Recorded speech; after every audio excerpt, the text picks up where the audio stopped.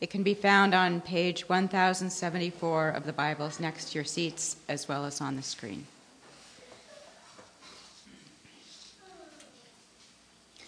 This is God's word.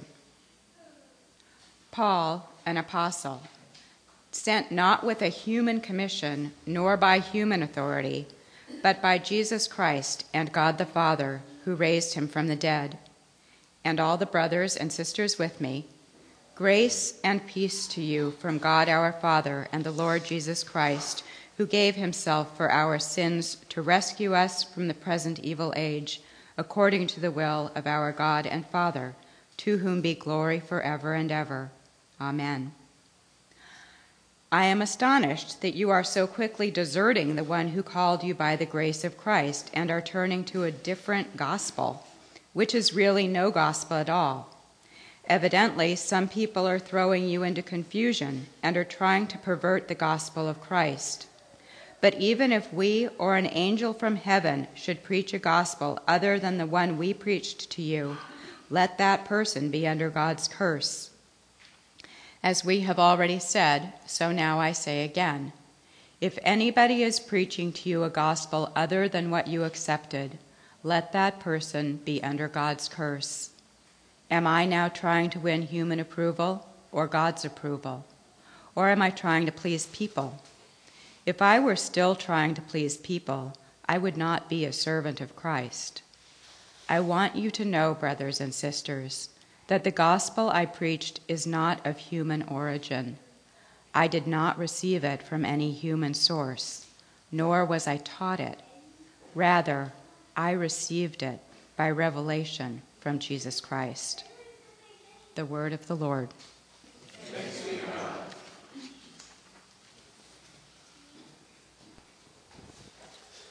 Thank you, Katie. I invite you to pray with me as we begin.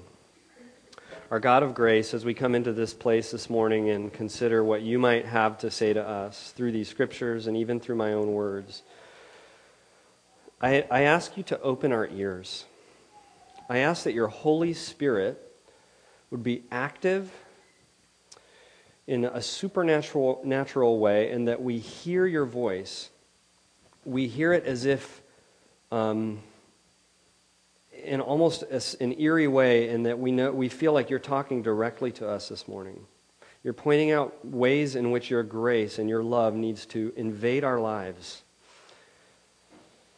As we come here, we come with different backgrounds and different stories, and quite frankly, all of us, though, are just not holding our lives together nearly to the degree that we'd like the world to think. We don't want to admit, but we don't have it all together. We're broken. We may be trying to hold it together. We may even think we're doing a pretty good job until whatever's going to happen next month happens, or whatever's going to happen 2 years from now happens, and then all of a sudden it all falls down. None of us can hold our life up. None of us have it all together. We're more of a mess than we care to admit. And your story here, your grace that is promised, says, even as we are more broken than we care to admit,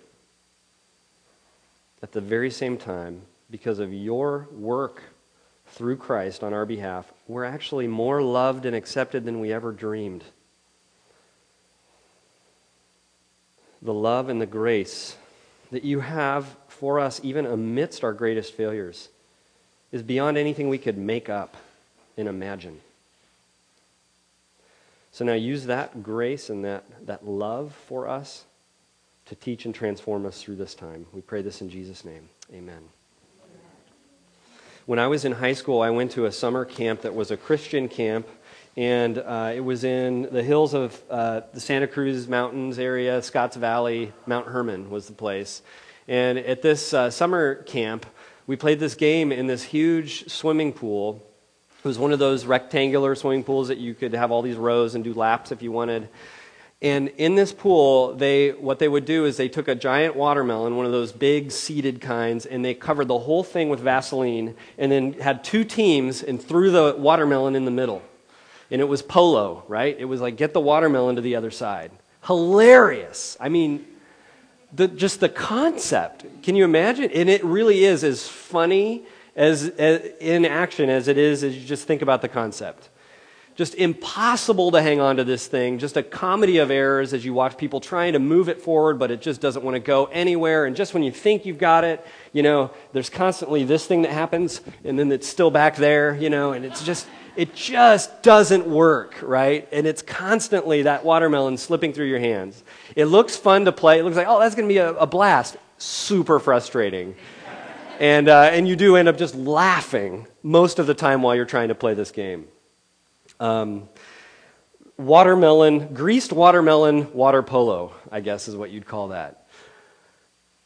Friends, the gospel that we're focusing on throughout this entire book of Galatians, the gospel itself, that core message of the Christian faith, is like that game. It's like trying to hold on. It's like that greasy watermelon. Because it's always slipping. You can't keep your hands on it. You can't keep a grip on it. Just when you think you have it, the next minute you don't. What's going on with this? That's actually what the core message of the Christian faith is like. You say, well, why would I want to even be a part of this thing if it's like that? But you might get it and it might click and it's so good, or you might think you have it, but actually it's slipping through your fingers and you don't have it. And this whole book of Galatians and our reading from today, just this first reading, is all about this thing, the gospel, and how it's slipping for the people that this letter is being written to. This is what, if you look just at the heart of this passage, it's you're deserting the one who called you by the grace of Christ and turning to a different gospel, which is really no gospel at all. Evidently, some people are throwing you into confusion and trying to pervert the gospel of Christ. But even if we or an angel from heaven should preach a gospel other than the one we preach to you, let that person be under God's curse. And then he says that exact same thing over again. Gospel, gospel, gospel, gospel. This letter is all about the gospel, and it's slipping out of their fingers. And it's a really big deal. What has happened is the Apostle Paul, and if you have a Bible nearby, kind of fun because there is a map in the back, and I think it's the last map that you can find in there. No, the second to last is a 2-page thing like this that shows the missionary journeys of Paul. The 3 missionary journeys that he made, the ones that are most well documented, all involve him going through this region of Galatia, to these cities of Pisidian Antioch, Iconium, Lystra, and Derbe. And so as he goes through, he starts communities in these cities that just didn't have any understanding of Jesus or the Christian faith, and just, his work is blessed. And in all these little cities in this place called Galatia, this region, they probably had some close connections. They probably had regional connections. But in these 4 different cities and towns, he gets churches starting with the gospel. But what has happened is, over time, is that, and what Galatians, this letter is all about, is that others have come along. Others have come in from the region of Jerusalem. So they're kind of viewed as, they're from the real home base of the Christian church. So these folks have come in from Jerusalem. As Paul, he traveled and he started these churches, and then he went on elsewhere to start them. And as he left, others came in, and they had the upgrade. They had the Christianity 2.0, and you know how that is when you get the sense of someone kind of has this air of telling you that you got is good, but it's sort of you don't quite have the newest version. You don't quite have the strongest version. You don't have quite the stuff that really needs to be added to this, and that's actually going on with this church, and it's catching on with these people and these churches in the realm of Galatia. Everything in this letter of Galatians helps us understand and shows quite clearly that this is what's happening. So they're shifting what they kind of hold to, and what does that mean? What does that look like? Well, they're being told that what's really necessary, not just to have this faith in Jesus Christ as the Messiah, your route to being okay with God through Jesus. Yes, and what we're here to help you understand is that you also need to have the Jewish ceremonial laws, the same laws Jesus followed as he was growing up in Jerusalem. You need to have those in place as markers. In fact, if you don't have these Jewish identity markers in place, your connection to God and acceptability before God are actually in doubt and actually in questions. And we really don't want that, so we want to get everyone up to snuff, everyone upgrade. Come on, download the upgrade. You know how that goes. Everyone, have you uploaded it? Have you upgraded it? And that's the sense of what these new folks are doing. It really makes us think, like if you've ever thought about kind of these days of the early church as this is one group and they all kind of are, no, it was chaotic and there were factions and there were groups and there were subtleties and different teachings. And this is one where the Apostle Paul is saying, this is a problem.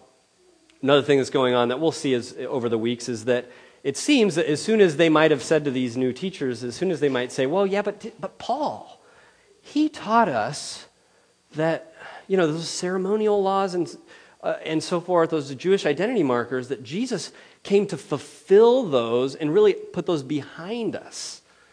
And now they are not actually these requirements of becoming acceptable before God, and that the response of these teachers clearly was something to the nature of just kind of questioning Paul's standing, questioning Paul's, Paul, you can sense them from this book, you sense that they were saying something like, oh, Paul, we love Paul, you got to love this guy, he's doing this hard work out there, he's getting these things started, but we've really found that we need to come around and kind of clean up the messes that this guy, the great work that he does, but we've got to come in and sort of shore up and bring it up to snuff, kind of the institutional things that need to really be paid attention to that he's not so good at.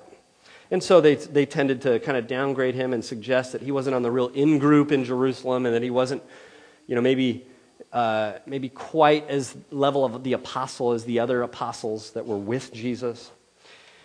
And this group of people have come to be called the Judaizers. That comes from chapter 2 in Galatians, where Paul talks about these people as Judaizing. He creates this verb. All right, so the gospel's slipping. That's just sorry for the little historical background, but we're going to be in this for several weeks.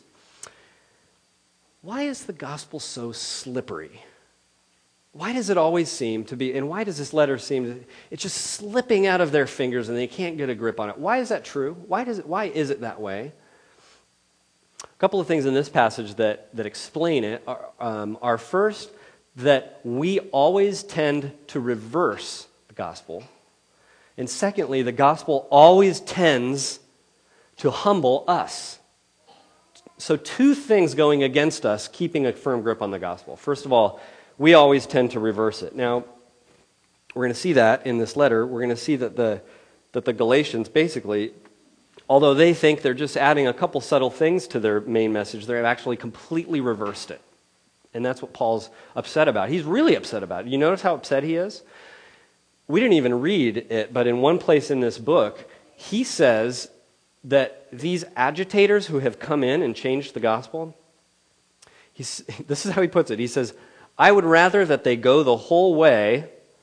Now, he's talking about circumcision because they're saying, no, we all need to be circumcised. That old Jewish thing. He says, I'd rather see them go the whole way and castrate themselves. That's how upset he is. So that's kind of the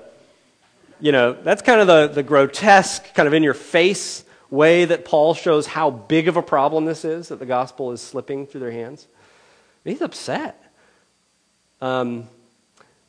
A real subtle literary nerd kind of way that he expresses his frustration is in this letter, right where there should be classically the thanksgiving portion of the letter. And you see this in all his other letters. The letters are structured very carefully in the ancient world. And so he gets to this point in verse 5. He says, to whom be glory forever and ever. Amen. And then this is right where in verse 6 where you have the thanksgiving section, where in all his other letters he applauds the church. He lists all these. We know today how you give a criticism sandwich. You have that big, hey, you're doing great at this. You mention all these wonderful things about the person. Then you have this little criticism. And then you have all these wonderful things at the end about how they're... And that's what he does in these letters. And he doesn't do it in this way. He does, at the beginning, he's got the Thanksgiving section. Look at one of them sometimes in the other letters. Just pours out all this praise for them. And this is what he says in this one. I am astonished. That's where it was supposed to say, I am so grateful. I am astonished that you're so quickly deserting the one who called you. So instead of a Thanksgiving section, so he's getting them with his literary technique even. That's how big of a deal this is. And then he gets into verse 8 and 9. He's talking about who should be cursed if they're preaching the wrong kind of gospel. These are some intense words. He seems to be going ballistic. He seems to have popped a cork. This is what is going on. Is he out of line? Well, it all comes down to, and it's all explained, really, I want to suggest, by this one word in verse 7 that we have translated here as pervert. are trying to pervert the gospel of Christ. And the best explanation of this word, which is metastropho in Greek, the best suggestion of this word that I've seen to explain what's going on here is that this word is used often to suggest something has been turned backwards. So something has been reversed. Not just changed, not just, tweaked, not just but actually reversed. The order is reversed. And there's this very real sense in which everything Paul says in this letter suggests that that's exactly what's happened. Is that these people in Galatia are reversing the very way that the message of the Christian faith works. And when you reverse it, you no longer have it. And what do I mean? Well, when you look at verse 4, which Martin Luther, once upon a time, he wrote a very famous work called a Commentary on Galatians. It's had a huge impact on the church since he wrote it in the 1500s. And he says the entire book is summarized in verse 4 with the phrase that Christ gave himself for our sins to rescue us from this present evil age. Christ gave himself for our sins to rescue us from this present evil age. Martin Luther says that's the whole book of Galatians. Why? Well, you look at how the focus is on God, and God is rescuing us from this present evil age. Now, just to give you a picture of how the Galatians have reversed the gospel, let's focus on the word rescue. Let's say I come to you and say, it's amazing. You say, what did you do Memorial Day weekend? Oh, I went for this hike. I got super lost. It was this huge ordeal, but you know what? I got rescued. And you'd be like, oh my gosh, that's amazing. Tell me more. And if my answer was, well, what happened was I got stuck in this ravine, and I was lost. I was completely stuck. Oh, how did the rescue happen?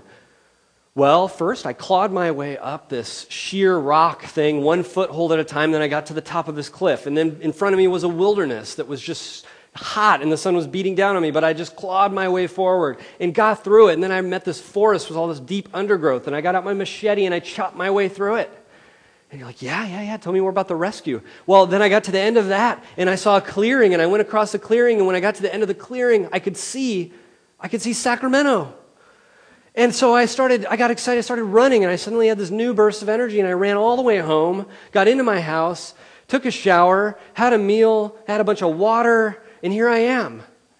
And you say, Mark, that's not a rescue story. Nobody rescued you. What are you talking about? You're crazy. That's what we're doing constantly as the Christian message comes to us. We are people who love a self-rescue story. It pains us to consider that it works exactly like this, that He gave Himself for us, for our sins, to rescue us. It pains us to enter into that. And so we reverse it. It's our daily preference. That's why the Christian faith is slippery. It's so hard to hang on to, because we're always wanting to reverse it and to say, no, we rescue ourselves. We climb our way into acceptability with God. The human plan is always, I need to be reformed. I'm going to reform myself. The gospel says, be rescued. We're always saying, do. The gospel says, done. We're always saying, we're going to do all these things, and we find ourselves, we've moved into bondage, really, by all these things that we've hung over our head, and the Christian gospel always says, liberation.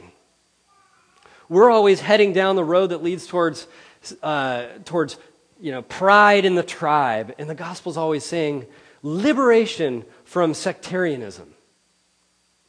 Only Christianity. Now, I'm with you. I would love to be able to talk to all those people, and there are many in my life who have no interest in the gospel. It doesn't have credibility for them. They don't care about church. They don't care about Jesus. I would love to look every single one of those people in the eye just like you would. And it pains me that, in a way, that not to, but to be able to just say, you know what?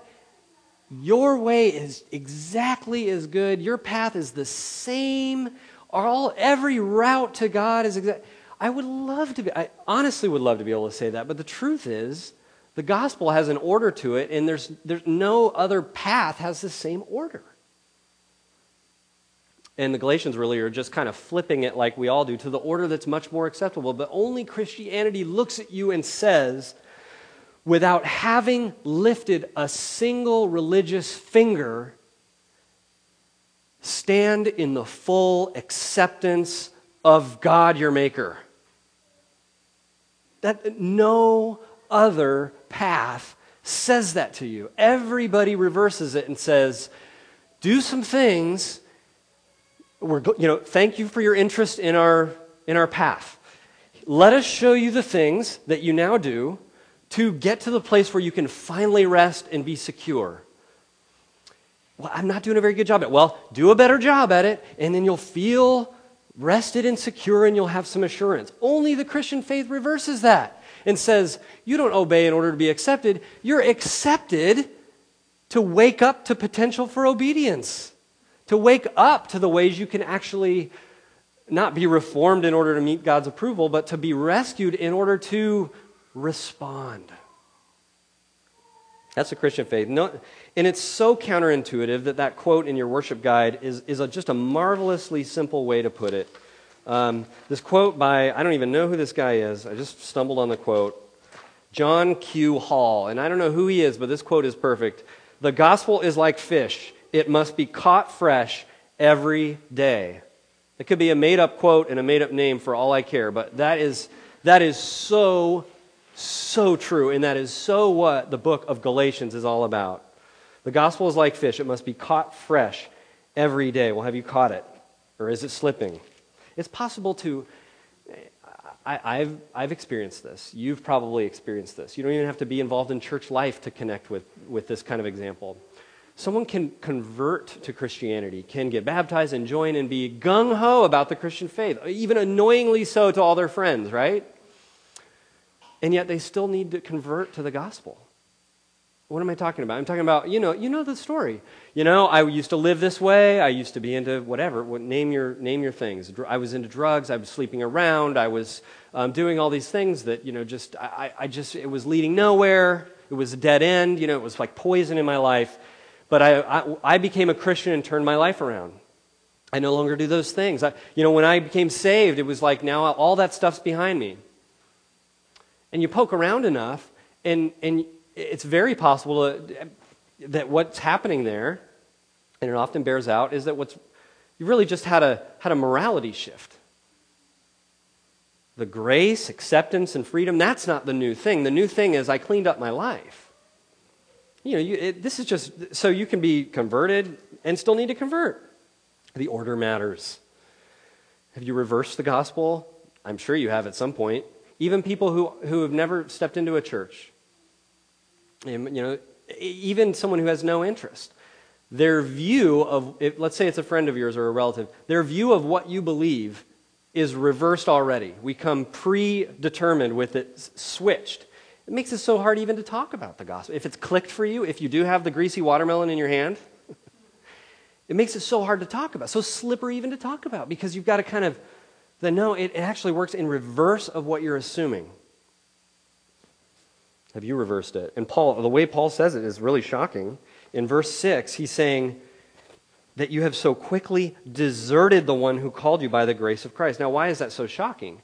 Because they've actually deserted God in their very pursuit of God. They think they're vigorously pursuing Him more than they were before, and yet actually in the process of it, they've deserted God. We're so prone to reverse it. It's such a problem that one quote from a church historian is he talks about Martin Luther, and Martin Luther kind of awoke much of the church in the Western world back to the kind of core, kind of reversed it back and said, this is how the gospel works. We don't work our way to God. God came down to us. He did the work to get us and bring us up. And so as Martin Luther discovers that this is what this church historian says. The heart and essence of Luther's theological contribution then was salvation as a free gift of divine mercy for which the human person can do nothing. Many modern Protestants and even Catholics take this idea for granted as if it has always been believed. But this is to ignore the revolutionary role played by Luther, and listen to this, in recovering what had been largely lost and ignored for over 1,000 years. How huge of a deal is it that we reverse this? How hard is it to hang on to? He's basically saying that the Western church went 1,000 years with it reversed. That's how hard it is. But then, man, when it clicks, One of the quotes by Martin Luther, and then we'll move on to the second point. One of the things he says about when it clicked for him, when he finally got it reversed and got that greasy watermelon in his hands and got a grasp on it, he says, "Then I grasped that the justice of God is that righteousness by which, through the grace and sheer mercy, God justifies us through faith." And this is what he said. This is what it's like when you finally reverse it. He says, "Therefore I felt myself to be reborn and to have gone through open doors into paradise, through open gates." He says, "There a totally other face of the entire Scripture showed itself to me." In other words, you can look at the Bible, and if you got the order wrong, you see it all one way. Switch the order of how it works with God, the Bible comes alive in a whole new way. Some of you know my story. I've told it several times. I've told it in our dive groups. That's exactly what happened to me about 7 years ago.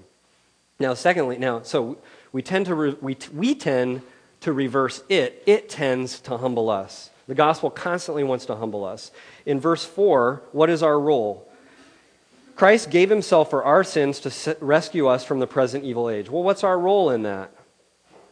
Well, what's our role? Basically, it shows us that our role, let me find my place here a second, that our role is, well, what is our role? It's kind of difficult to find. What's our role in the gospel? Well, we're involved in the sin part and the evil age part, it looks like. And then we get rescued. That's our role. The gospel humbles us. It's always trying to humble us. That's not a flattering picture. It pushes against all our urges to control with God. It pushes against all our issues to try to achieve with God, to try to win in some way, to get a sticker or a ribbon. We all want a sticker, we all want a sticker with God.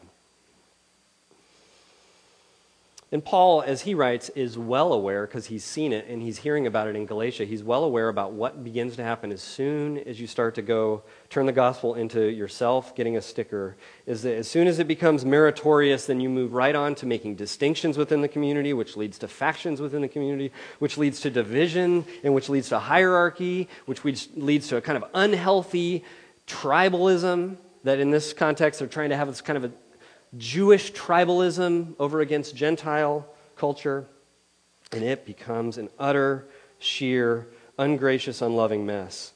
So the Christian, what does the Christian do? Well, the gospel is always trying to humble you so that you're looking at this gospel message. And what the gospel basically invites you to do is constantly to be revering and reveling in the incredible, lavish abundance that is given to you and accomplished for you through Jesus. So just to have a constant reflection on the awe and trying to marvel at what is just there for you, all because of Jesus. And there's a thousand ways through Scripture and through our own lives to find that and to find awe and inspire and revel in, oh my goodness, what I have been given. Oh my goodness, the level of blessing which is mine because of Jesus. Oh, how incredible it is to have Jesus in my life. What an amazing shepherd, what an amazing Lord, what an incredibly gracious presence to pray to every day. That's one half of it, as you think about verse 4, just thinking about the one who rescued you and what that rescue is like. The other half of it that the gospel invites you to constantly keep in mind is assessing how little I or you have actually done to get any of it and to earn any of it. Now, the chasm between those two things, the incredible blessing that is yours in Christ and the sheer absence of any evidence of you deserving it, the gap between those two is so huge. It's like the Grand Canyon of our spiritual lives. If you're looking at them, if you're focusing at both of them and seeing that chasm, you are likely to keep the gospel in your grip. You're likely to have it grow and to bring new growth in your life because you're seeing that chasm, the accurate picture of us before God with Jesus. And we're constantly, this is just what we want to do. We're constantly kind of getting a little bit tired of looking over there and drawing our attention to this little bridge we're building across the chasm. Well, we're here, we're constantly drawn to set our eyes on something that we can say, yeah, but, here's something that I'm doing that certainly reveals something of my specialness and my goodness in this equation somewhere. And the gospel always just keeps humbling us and drawing our attention either to our sheer absence of proof that we've deserved any of it and the incredible, shocking abundance that we've been given. I like how Jesus' parable of the vineyard workers draws this out perfectly in picture form, in story form, because you've got these people who they're looking at a day of zero work and zero income, zero purpose in life. They're standing in the marketplace waiting for someone to hire them. And so they're totally at the mercy of whoever might come and give them a job for the day. Forever. How much the pay is going to be, whatever the person decides. The amount of work is going to be however much the person decides. So they're all sitting there, but then people are hired sequentially throughout the day. So the employer comes and gets some more. The employer comes a few hours later, gets some more. The employer comes at almost the end of the day, gets some more. And the parable expresses that when it's pay time, they're all paid exactly the same. You maybe heard this. This is like the shocking injustice of the gospel, of grace.